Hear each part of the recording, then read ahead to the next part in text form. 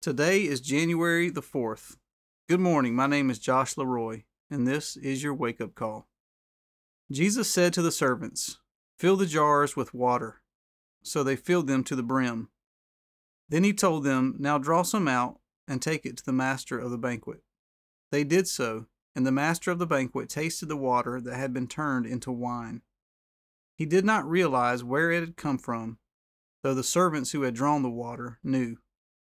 Then he called the bridegroom aside and said, "Everyone brings out the choice wine first, and then the cheaper wine after the guests have had too much to drink.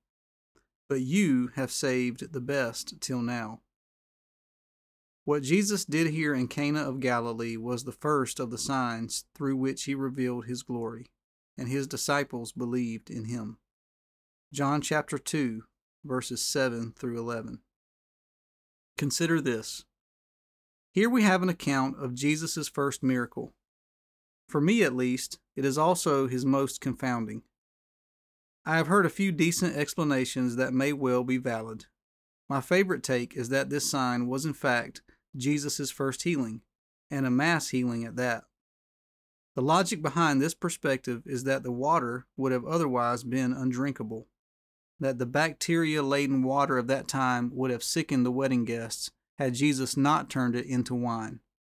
I have preached that one myself, but I'm honestly not totally convinced that it's a thing. Plus, I have to swallow my pride and acknowledge that Jesus was not as teetotaling as myself, and that he may not have shared my negative bias toward alcoholic beverage.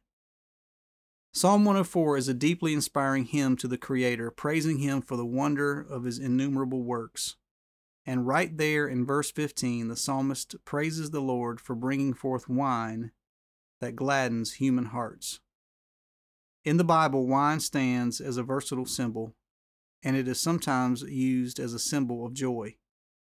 Whether or not wine brings joy is beyond the scope of my experience, but I do know that Jesus liked to spread the joy.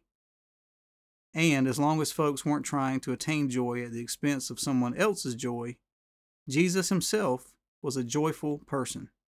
On my refrigerator, I have a picture of the laughing Jesus. The expression on his face reveals a deeply seated joy that has spontaneously sprung to the surface, a joy that employs the entire face in an urgent attempt to express itself. Jesus was full of joy. It was a joy that was rooted in his knowledge of the Father.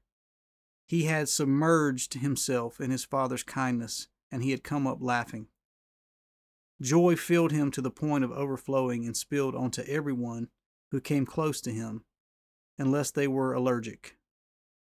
So I guess it wasn't about preventing dysentery any more than it was about advocating public drunkenness. It was about what it is always about: Jesus manifesting himself as God's spirit-filled emissary come to save us from sin and from sadness. The questions. When was the last time that you felt the medicinal effects of laughter? Does your understanding of the gospel give you freedom to celebrate?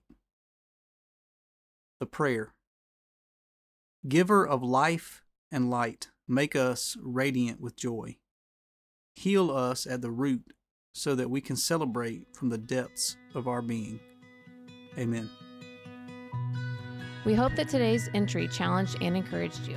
And thanks for listening to the Wake Up Call, powered by Seedbed. Be sure to share this with a friend, leave us a rating, and subscribe wherever you prefer to listen to podcasts.